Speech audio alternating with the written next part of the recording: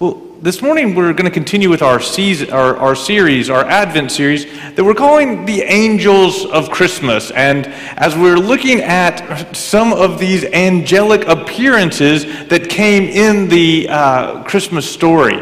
Last week we talked a little bit about the angel that appeared to Zechariah. But before we jump in today, I want us to think about, well, maybe it's something we're all thinking about a lot. What you want for Christmas. Now, some of you, I'm sure, really spend most of your time thinking about the gifts you're going to give others, right? You make lists, you really... But some of you, I'm not saying me, think a little bit about what you're hoping to get for Christmas. Maybe when we were kids, right? Remember when we were children? That's what it was all about, right? We were hoping to get that new bicycle, or we were hoping to get that new video game, or we were hoping to get, that new baseball bat. Whatever it was that you wanted. And we had these desires that we had. Well, as we've gotten older and matured, of course, we don't want just material things for ourselves. We want something bigger, right? We want, how about world peace? Right? Isn't that what every Miss America pageant person, what would you like to see? Oh, world peace. It's not about me. I want world peace. But isn't that the struggle right now in a world that is so chaotic and a world that just doesn't seem to have peace anywhere? Whether it's the wars in Ethiopia, from Iran, the protests, to, of course, the ongoing battles in Ukraine, we see these battles, we see these wars. We can't help but turn on, even though the election of this year is over, you can't help but turn on the radio or turn on the television and hear more news about the political conflicts. And then there's our peace. You know what I'm talking about. That personal peace, that peace we seek. And yet, it is an anxiety-filled world. How are we going to get all of the work done? How are we going to get all the responsibilities? And then when we fill our lives so full, if life throws us a curveball, if there's something unexpected, all of a sudden that anxiety heightens. We all get kind of nervous. And somehow, we're supposed to get all the business of the Christmas season done. I got to be honest. I'm not always feeling very peaceful. I'm not feeling that tranquility or calm. And yet the promise of God's word says in Isaiah 26, you, God, will keep in perfect peace those whose minds are steadfast. Why? Because they trust in you. Because they trust in you. Now, I got to be honest, I trust in God. I put my faith in Jesus. You have too, if you put your trust in him. And yet, boy, that chaos comes. That anxiety comes. That uneasiness comes. Where is that perfect peace? Well, notice what it says. Those whose minds are steadfast. The ones who continually go back to his promises, who are spending time in his word, who are in prayer saying, God, I need your peace. Last Sunday, we saw Zechariah, as his encounter with the angel resulted in doubt. Instead of believing the promises, instead of believing the truth, he questioned. And so God, in his mercy, didn't take away the promise, didn't take away the gift, didn't take away the child that would be born to Zechariah and say, well, I'm just going to go with someone else. No. Instead, God just let him be quiet for a while. Maybe to ponder, maybe to spend more time on the promises, but to get back to that place of trust, back to that place of peace, back to a place of surrender. So last week we talked about the hope that we can have if we will put our faith in his promises. This week, we're going to look at peace. We're going to look at the peace that the angel gives us the opportunity, that brought to Mary, the peace that we can have. But once again, we have to respond in the right way. So let's take a look at Luke chapter 1 this morning. Let's take a look at our story. And it says in Luke chapter 1, verse 26, in the 6th month of Elizabeth, that was Zechariah from the story last time, his wife, in the 6th month of Elizabeth's pregnancy, God sent the angel Gabriel, the same angel, back to Nazareth, a town in Galilee, to a virgin pledged to be married to a man named Joseph, a descendant of David. The virgin's name was Mary. And the angel said to her, "Greetings, you who are highly favored. The Lord is with you." That's a great prayer. That's a great promise. That's a great word. If the angel's going to come to you, I don't know what the angel's going to say, but these are some good words. Greetings. You are highly favored. God has esteemed you. God has put value on your life. Greetings. The Lord is with you. In those few words of the angel, we already see the good news of God. We already see that God has put favor on your life, that God loves you, that God favors you. Now, Mary obviously was uniquely favored in all of creation, but here's the truth. When Jesus spoke the words that are so familiar to all of us, "For God so loved the world that he gave his only Son," that means you also have favor. You also are loved by the King.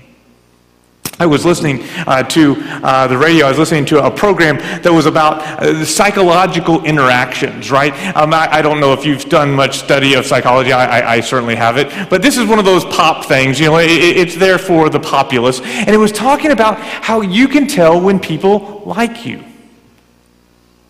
You know what I'm saying?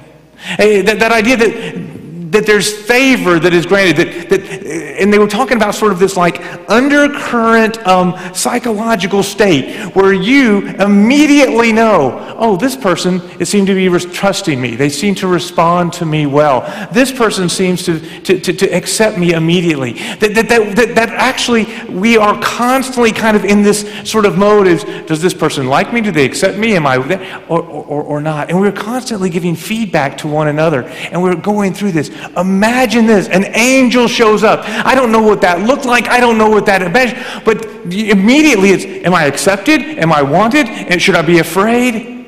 Greetings, you who are highly favored. The Lord is with you. The promise of the story of Jesus is the promise of Emmanuel, God with us.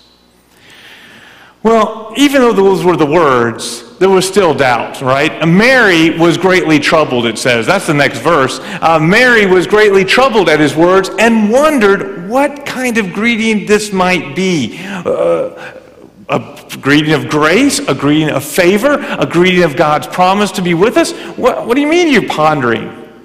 Well, you and I both know that we are very quick to be suspicious. Do you get those knocks on the door all summer? I do. I mean, right? There's someone that comes by my house, and it's pretty much every day from a different company claiming to represent the utility company, right? You know what I'm talking about. They come, they usually have some kind of a nice polo shirt with a logo on it, and they have a little badge kind of hanging around the neck, and oh, there's a picture, yeah. And they're quick to ask you, oh, listen, we just want to make sure you're getting the lowest rate on your utilities, something along those lines, and we're just here to check that out. Anybody, a little suspicion goes up, right? Now, who do you represent again? Why do you need to see my bill if you're working? Can't you already see my bill? Do you all my little things are going, just hurry up and get to what you really want. What do you really want to do here? What are you trying for me to buy? What do you want me to do? No, I'm not going to show, I don't even know what the bill is, got to be honest. What are we supposed to do here? We're suspicious. And quite honestly, in this world, we need to be, right? We need to be cautious.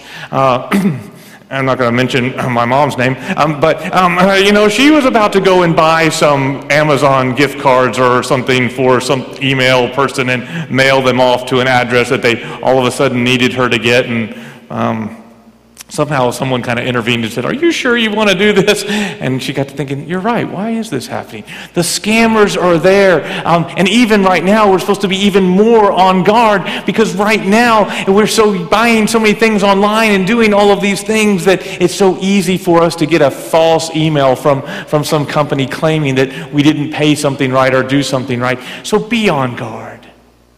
But when it comes to God, He's gracious and gives us assurances so many times. The Lord offers assurances of peace in this crazy world of uncertainty. He gave this greeting to Mary, but the next thing he does through the angel, God gives assurances of peace in a world that is so very uncertain. And that's our very first point. God gives assurances of peace in a world that is uncertain. Let's look what the angel said. Verse 30. The angel said to her, "Do not be afraid, Mary. You have actually found favor with God." Don't be afraid. Don't be suspicious. Don't be like, oh, what do you really want? What's really going on here? You have found favor with God. God's purpose for you is always good. Always good. Psalm 119, I think it's verse 68. You are good, and what you do is good. So teach me your decrees. You are good.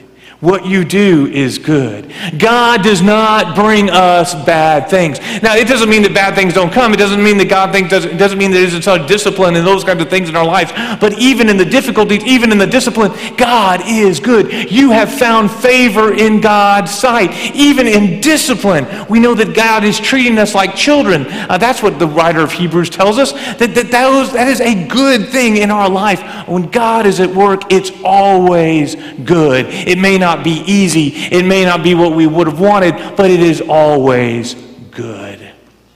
Look at verse 5. Therefore, since we have been justified... This idea pulls us so close, or so much into this idea of the gospel of Jesus. It pulls us all the way into this idea that everything that God is doing is transforming our lives through His grace. Look what it says in actually Romans chapter 5. It says chapter 8, but it's chapter 5. Therefore, since we have been justified through faith, we have peace with God through our Lord Jesus Christ, through whom we have gained access by faith into His grace in which we now stand. And we boast in the hope of the glory of God. You see, for us as believers in Jesus Christ, we realize that Jesus not only came as a baby, but He grew up and He ultimately died on the cross to pay a penalty for our sins. That is the justification part. He made us right with God when we weren't right with God in ourselves. We had our sins. We had the things we had done wrong. We had our rebellion, our wickedness, our own selfishness. God took all of those sins and put them on the cross. Let Jesus pay our punishment. Why? So that now we have a peace with God. It is a permanent peace. There is no question, yeah, but I messed up again. That's okay. I know you messed up. It's time to repent of that because God has already forgiven it. He has already taken it away. You have peace with God. Even David says, blessed are those whose the Lord will never count their sins against them. We have peace with God through our Lord Jesus Christ. Now watch this. Through whom we have gained access by faith into His grace. That's where we stand. I had a friend, she was working with international students at Syracuse. She was a student herself, a grad student, and she just made some friends with some students from different countries. Some were from Japan, some were from China, one was from India. And some of them, because they were traveling and studying abroad, they didn't have all the resources. In fact, they didn't have cars to get to the grocery store. And one young man from India, she just gave him and a couple of his friends, she would give them a ride to the grocery store every week when she would go to the grocery store. Just kind of as a grace, kind of as a nice gesture, a way to be helpful, a way to show Christian love.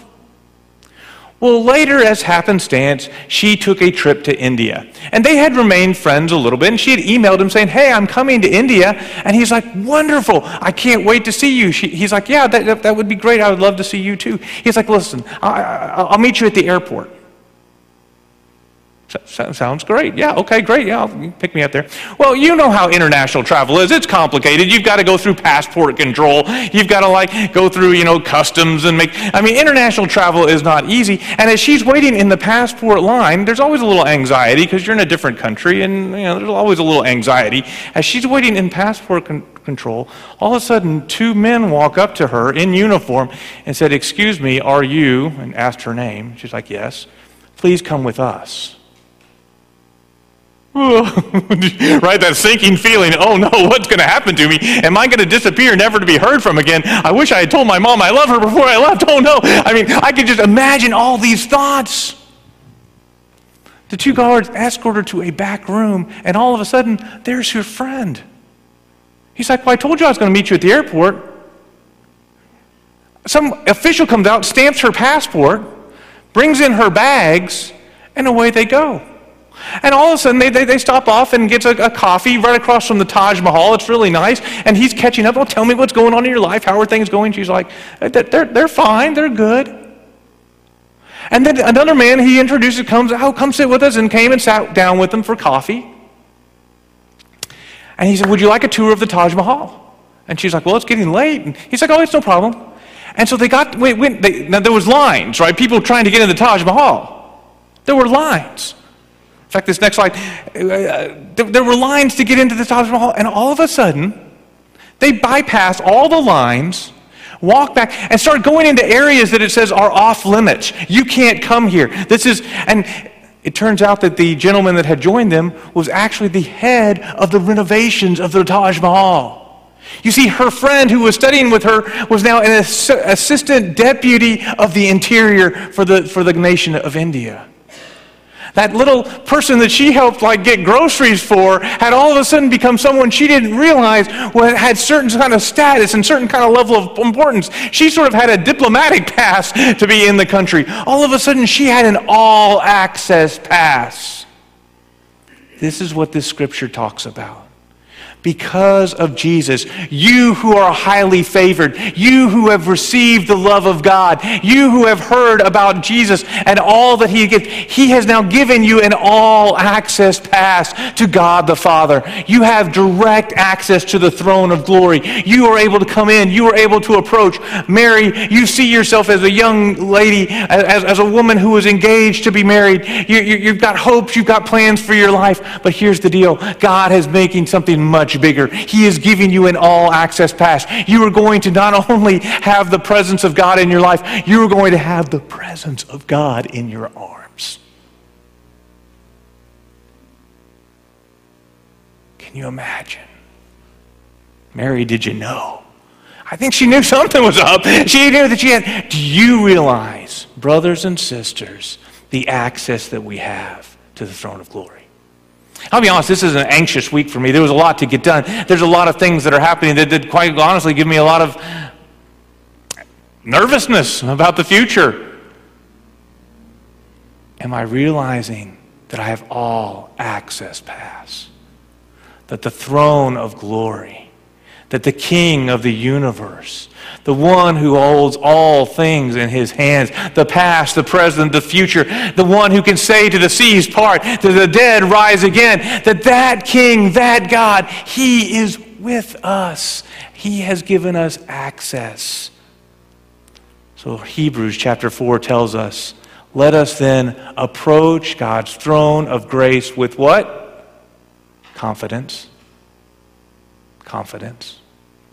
It's not, well, but maybe God's not going to, well, maybe, I don't know, but I've messed up too many times. But approach the throne of grace with confidence so that we may receive mercy and find grace to help us in our time of need.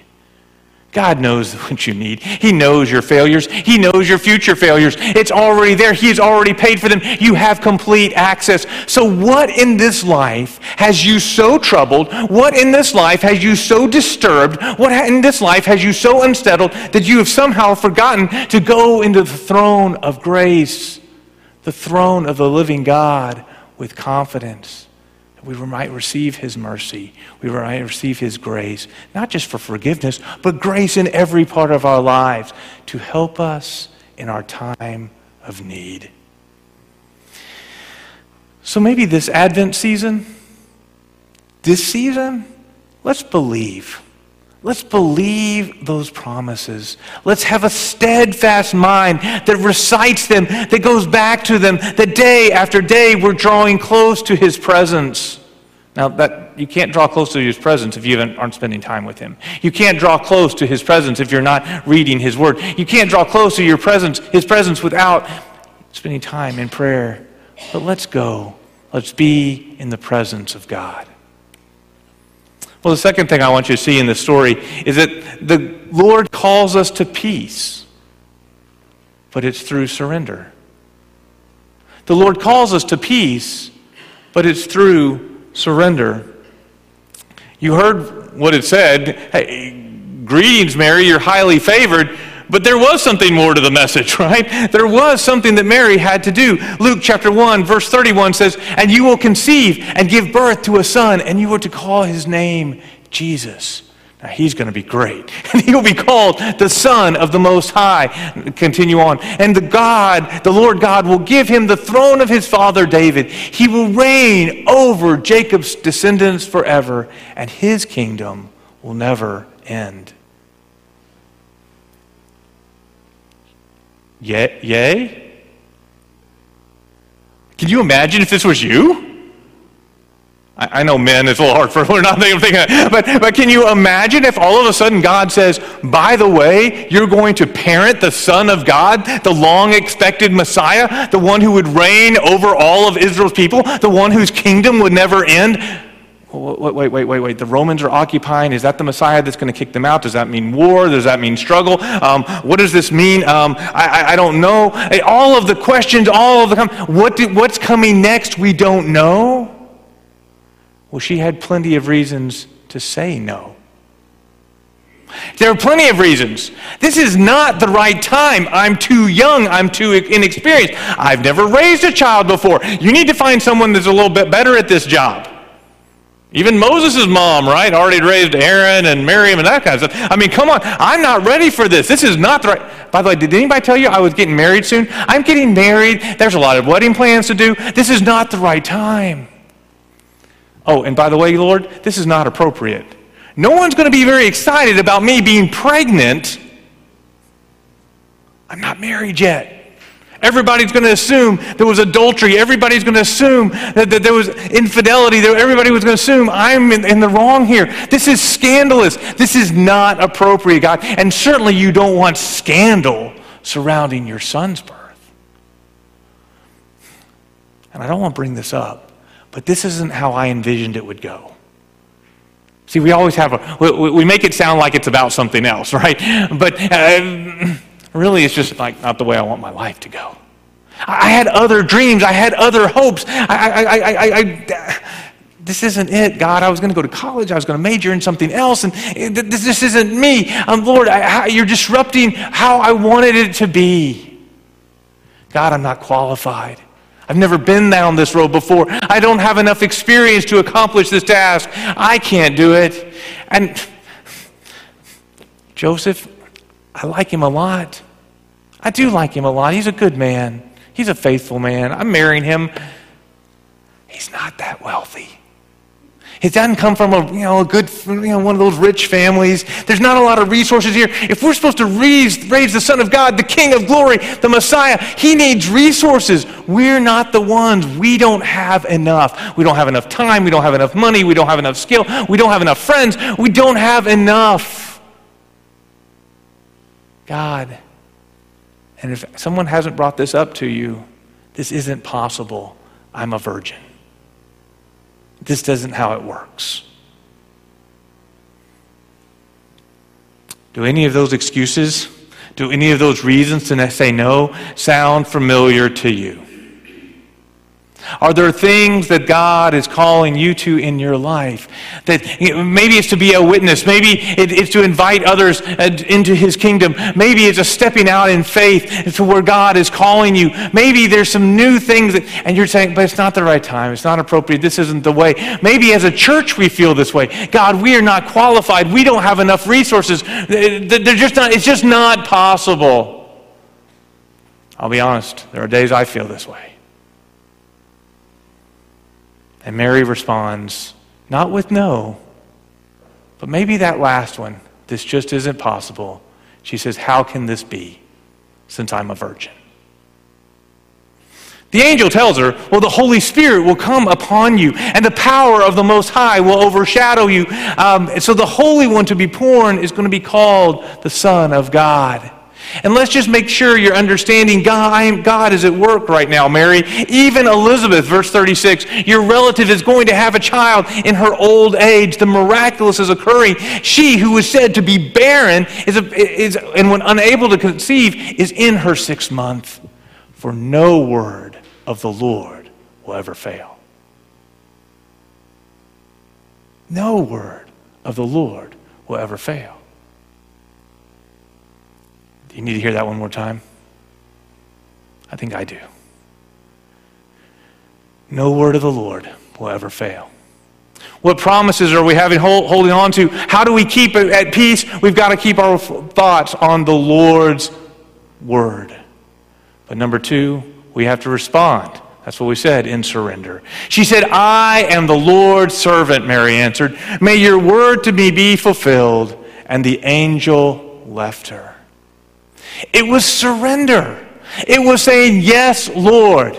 Isaiah 26:8, yes, Lord, walking in the ways of your truth, we wait for you, because it's your name and your renown that are the desire of our hearts.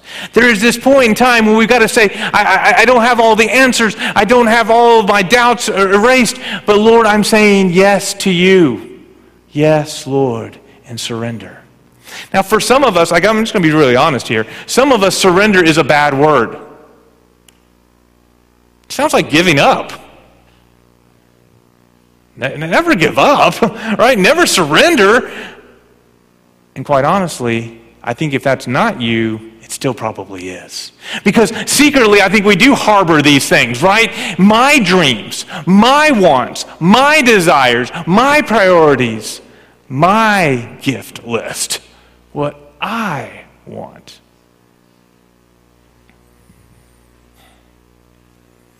I had a bad year a few years ago. It was a lot of years ago, actually. I was tired. I was worn out. I was going home for Christmas. Go see the family.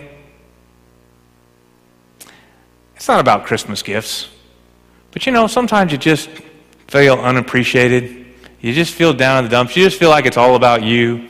Your dreams aren't coming together. Your wants. But at least there's Christmas. And you're hoping to get something that you would like, right? Some kind of something. And I remember at Christmas, for whatever reason, that a few of the gifts were just sort of, okay. And I got this gift that was the big one. It was the big one under the tree for me. And I opened it up. It was a crock pot.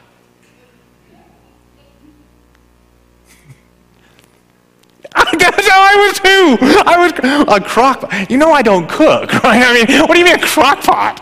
Now, it was a sweet gesture. I had, through some college ministry things I was doing, ruined my wife's crock pot. And so my mother-in-law thought it would be a great gift to give me to replace my wife's crock pot. And I'm thinking, why don't you just give her the crock pot? Why are you giving me the crock pot to give to my wife? I don't even know what a crock pot is for, quite frankly, except to warm up cheese. And if I do that, I'm going to burn it because that's what I did. What is a crock pot for? And I was so like, what a bummer of a Christmas. My wants, my dreams, my gift list, God did some work through me that Christmas. And the next Christmas when I went home, I was like, this is not about a gift list. This is about what I can give. Lord, how can you be glorified in my life? How can I be the encouragement? It's not about me. It's not about me. Every single one of us faces this point of surrender. This place where we say, God, it's not about what I want, but about what you want. There's a very odd verse in Hebrews where it says that the Lord Jesus was made perfect through obedience. Now, Jesus is perfect. Yeah, he's sinless. He is perfect. He's the complete Son of God. But what did it mean? Well, it meant in that Greek sense of perfection, this idea of complete.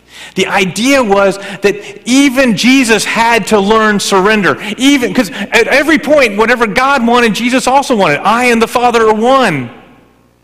Except one time. Except one time. There was one point when God the Father and God the Son were kind of not exactly on the same page here. Do you remember the Garden of Gethsemane?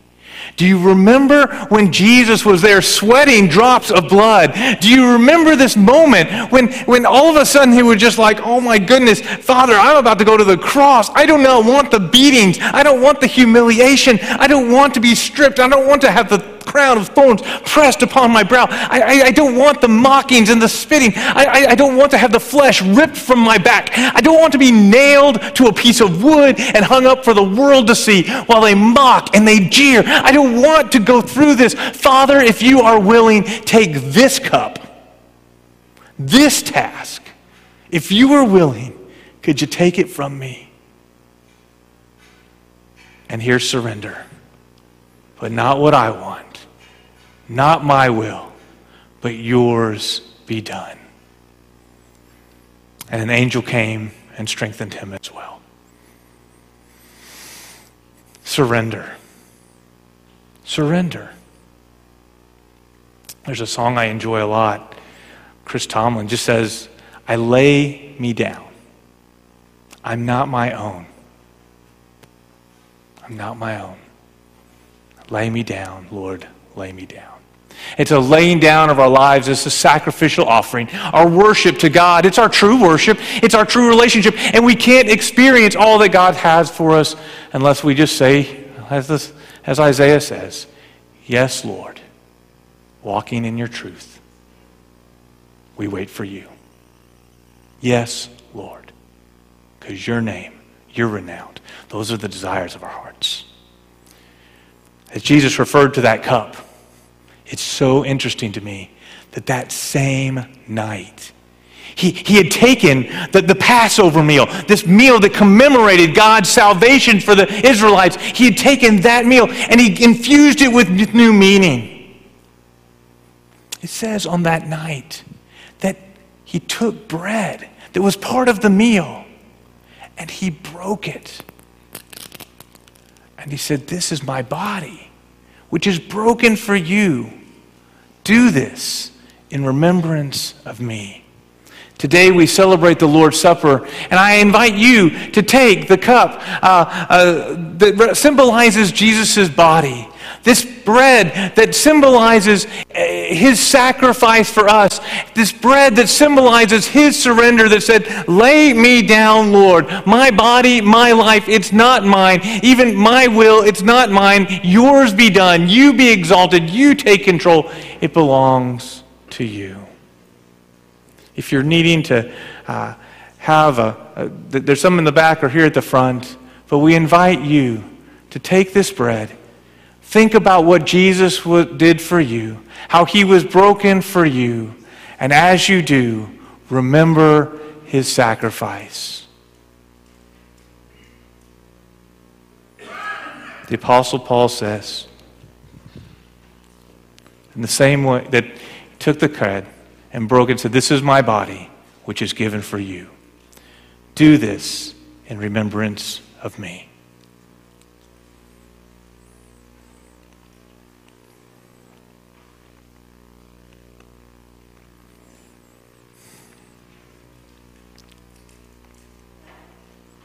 Lord, we thank you for your sacrifice. We remember that your body was broken. Lord, we realize that our bodies are not our own. They belong to you. Amen. Scripture tells us that in the same way, after the supper, Jesus had taken this cup, and he said, this cup is the new covenant in my blood. This cup is the new agreement between God and man, that our sins are paid for, that we have life, that we have that all-access pass. We can go into the throne of glory forever and be with him forever because of Jesus' sacrifice. This cup, he said, is the new covenant in my blood. Do this every time you drink it in remembrance of me. When you're ready, would you take the cup? Would you remember how Jesus' blood was shed on our behalf?